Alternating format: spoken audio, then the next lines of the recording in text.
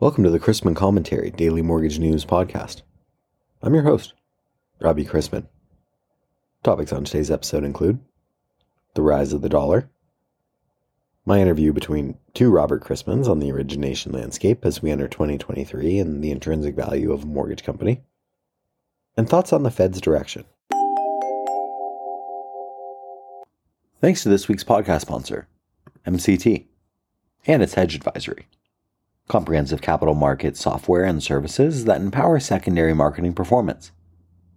To learn more, visit mct-trading.com. This isn't specifically mortgage related, but I saw this the other day and thought it was worth sharing on the podcast. Did you know that the dollar's robust status as a reserve currency owes much to the strength of the U.S. economy? But it also derives from the dollar's ample liquidity, which is partially a result of countries maintaining pools of dollar reserves to buy oil. That link was forged in the early 1970s, not long after President Richard Nixon decoupled the dollar from gold. In 1974, Washington and Riyadh struck a deal by which Saudi Arabia could buy U.S. Treasury bills before they were auctioned. In return, Saudi Arabia would sell its oil in dollars, not only enlarging the currency's liquidity, but also using those dollars to buy U.S. debt and products. Saudi Arabia then convinced other OPEC nations to invoice oil in dollars rather than in a basket of different currencies. Interesting. Yes, United Wholesale Mortgage is top tier in the credit world, and brokers are in the bottom tier. But this allows thousands of them top-tier pricing under UWM's umbrella, considering UWM's new charge for credit reports. It includes supplements, reissue fees, and the like.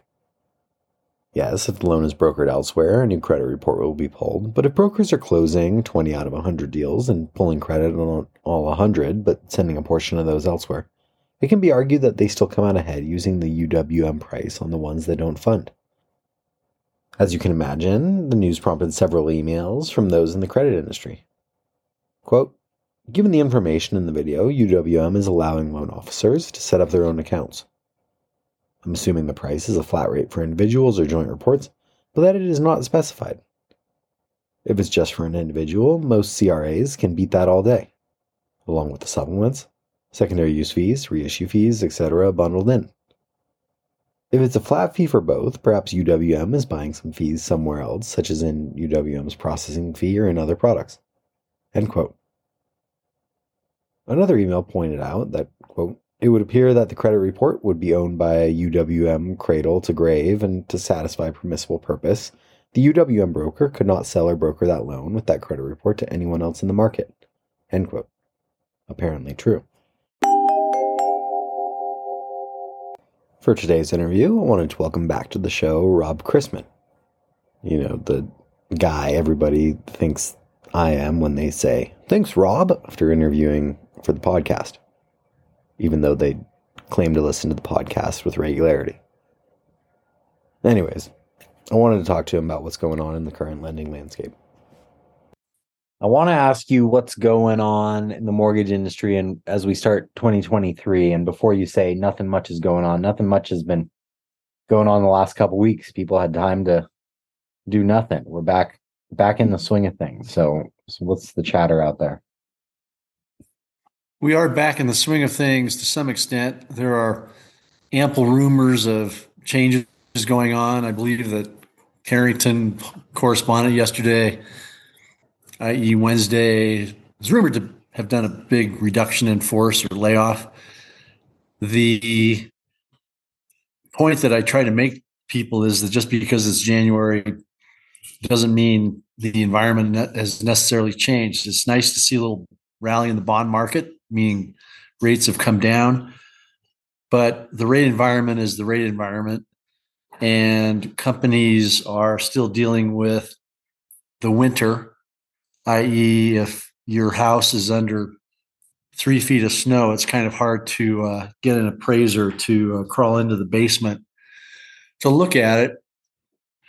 If you're in the Midwest or in the Sierra Nevada, and the rain in other parts of the nation and the cold haven't helped. So as an industry, we're dealing with the same issues that we were dealing with in November and December, namely volumes are down, applications are down, rates are relatively high, and you have the seasonality factor. So I think that managers and owners are coming to grips that, even though it's January, it's not like we're going to see rainbows and unicorns all of a sudden, and that continued cuts need to be made and continued vigilance in terms of business models. So it's not a great environment, but it's important to remember that people need home loans because people need a place to live. And we tend to get mired down in these statistics about, single family home sales, single family home starts, multifamily this, that, the other thing, occupancy rates, home ownership rates, et cetera, et cetera, et cetera. And overall, we're going to get a lot of noise, but overall, people still need a place to live.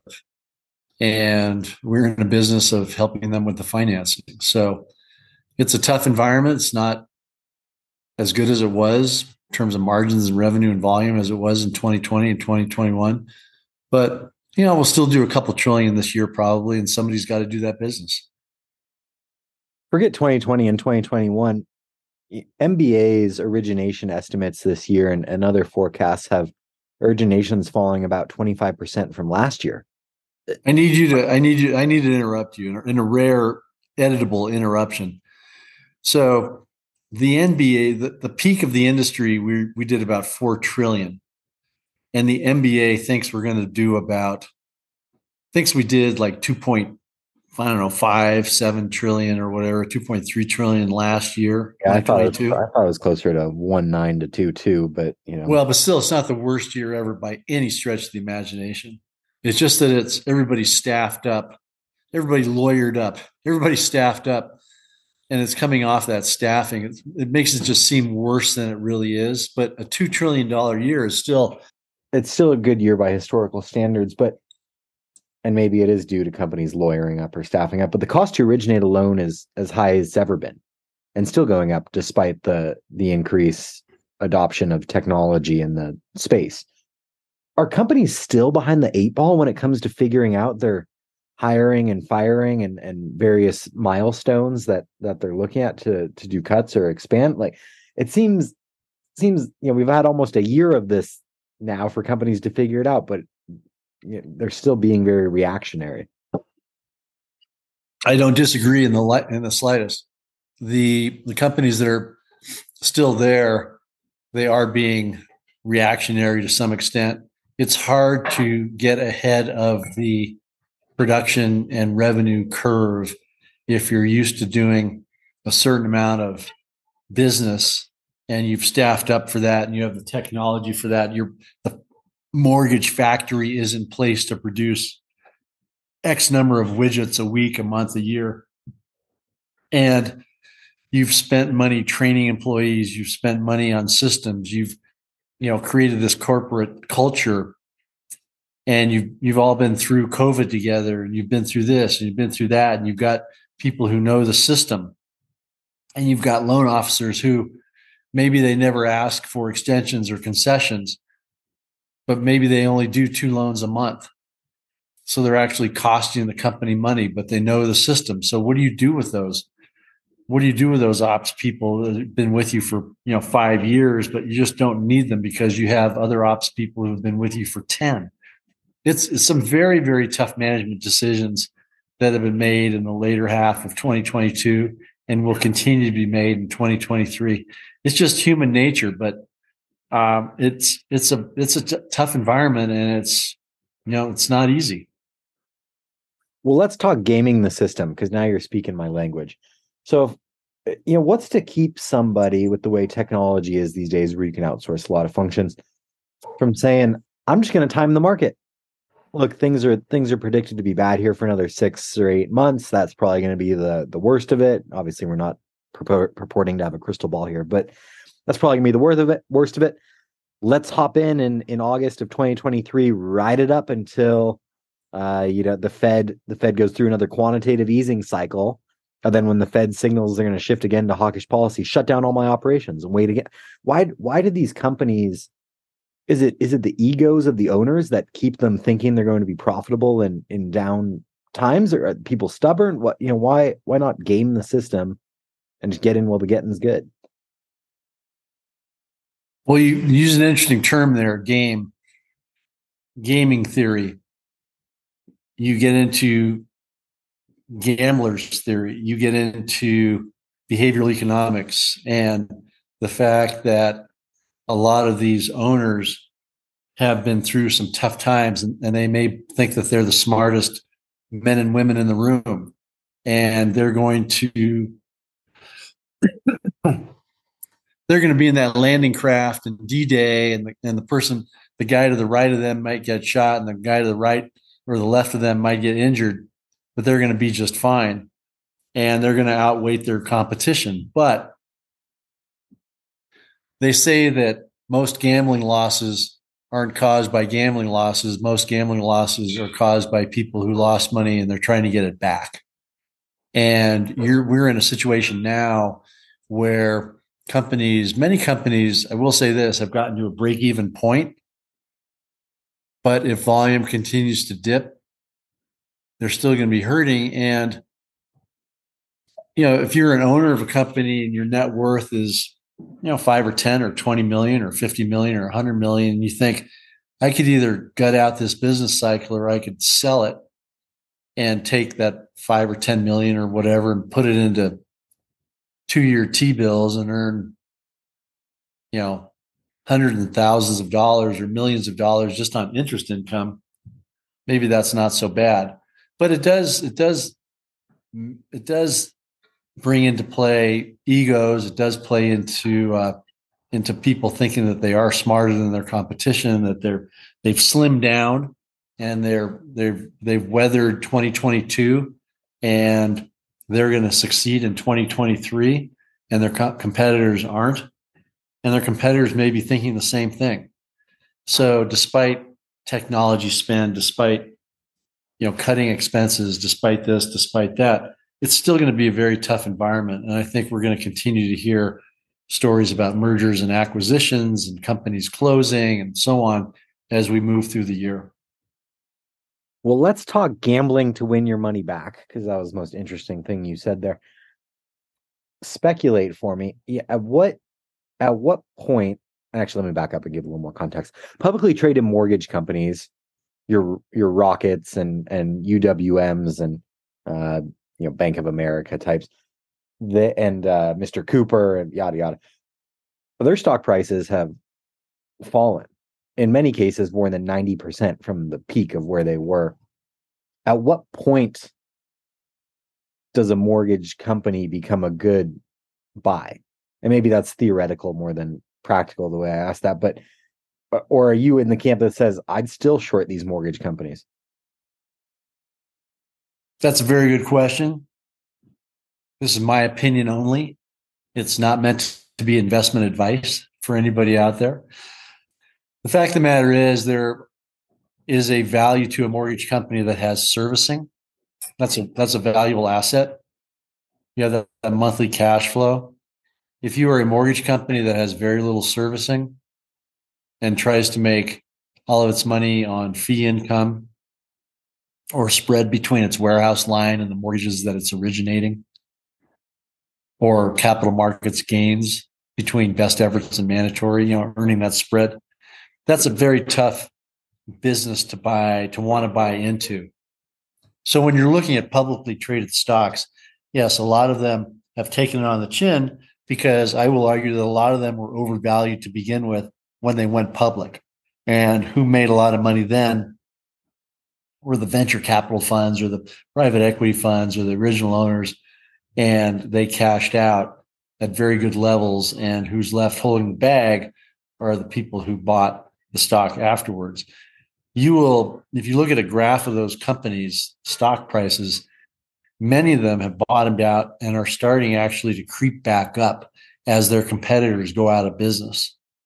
And so maybe it's a decent time to buy a company that has a story to tell, that's unique from other companies, that has some servicing, that has a good reputation, a good track record, decent management. And I think we may see that through this year. So I want to close by asking, or I guess suggesting, you have as deep a Rolodex in this industry as anybody. You know the best and brightest.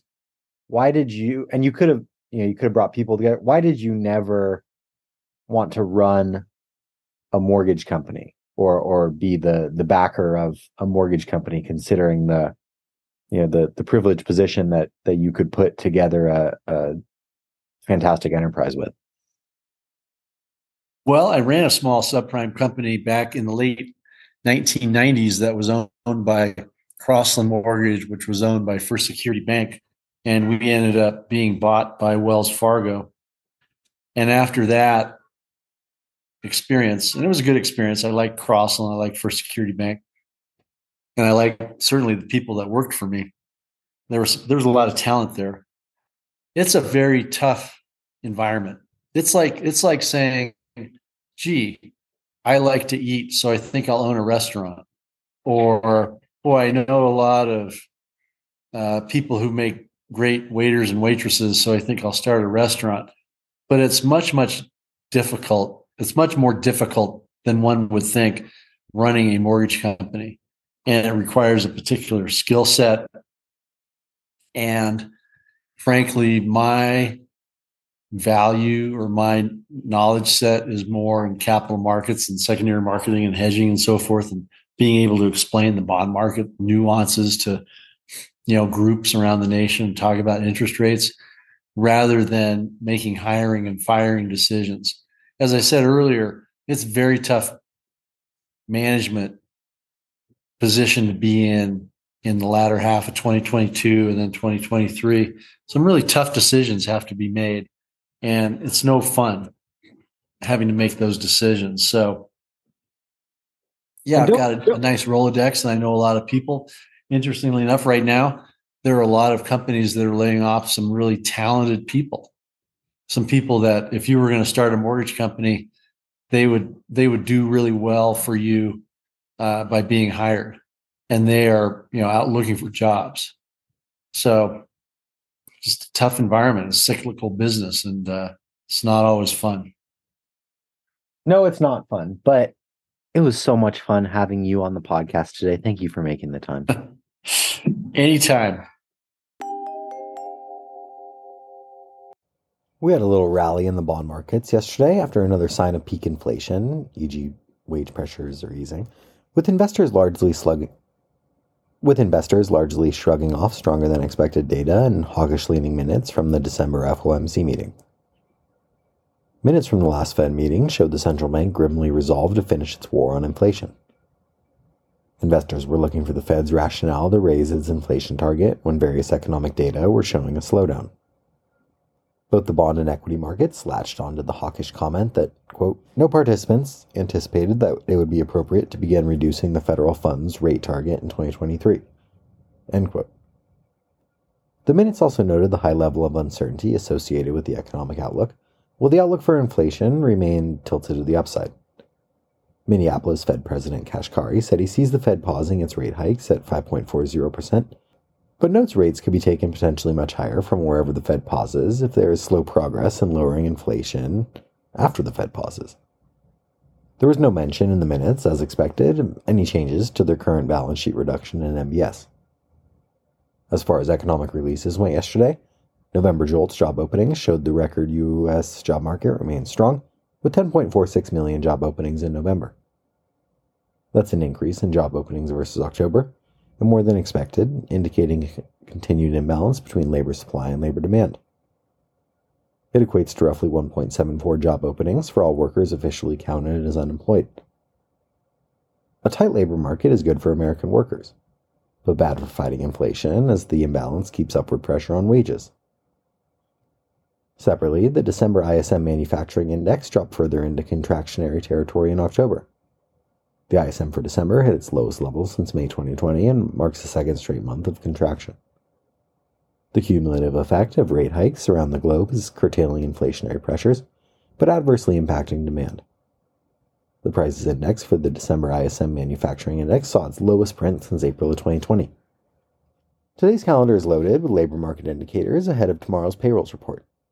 First up was Challenger job cuts, in which U.S.-based employers announced 43,651 cuts in December, falling 43% from the 76,835 announced in November.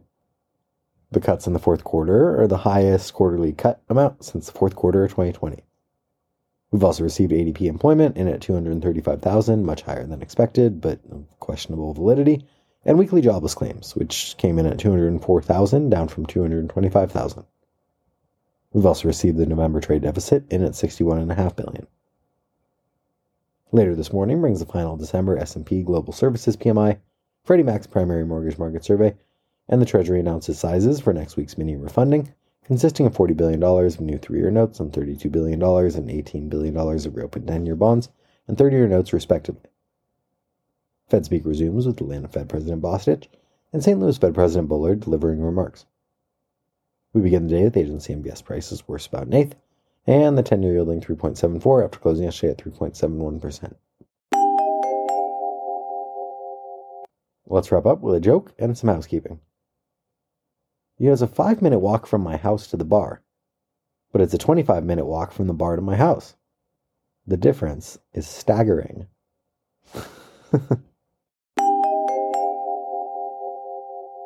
Thanks again to today's podcast sponsor, MCT, and its hedge advisory. Comprehensive capital market software and services that empower secondary marketing performance. To learn more, visit mct-trading.com. Questions about the podcast or sponsoring opportunities? Send me an email at robbie@robchrisman.com. Visit robchrisman.com for more information on our industry partners, access to archived commentaries, and how to subscribe to the daily mortgage news and commentary. To listen to or download past episodes of this podcast, search Mortgage News on any platform you get your podcasts from.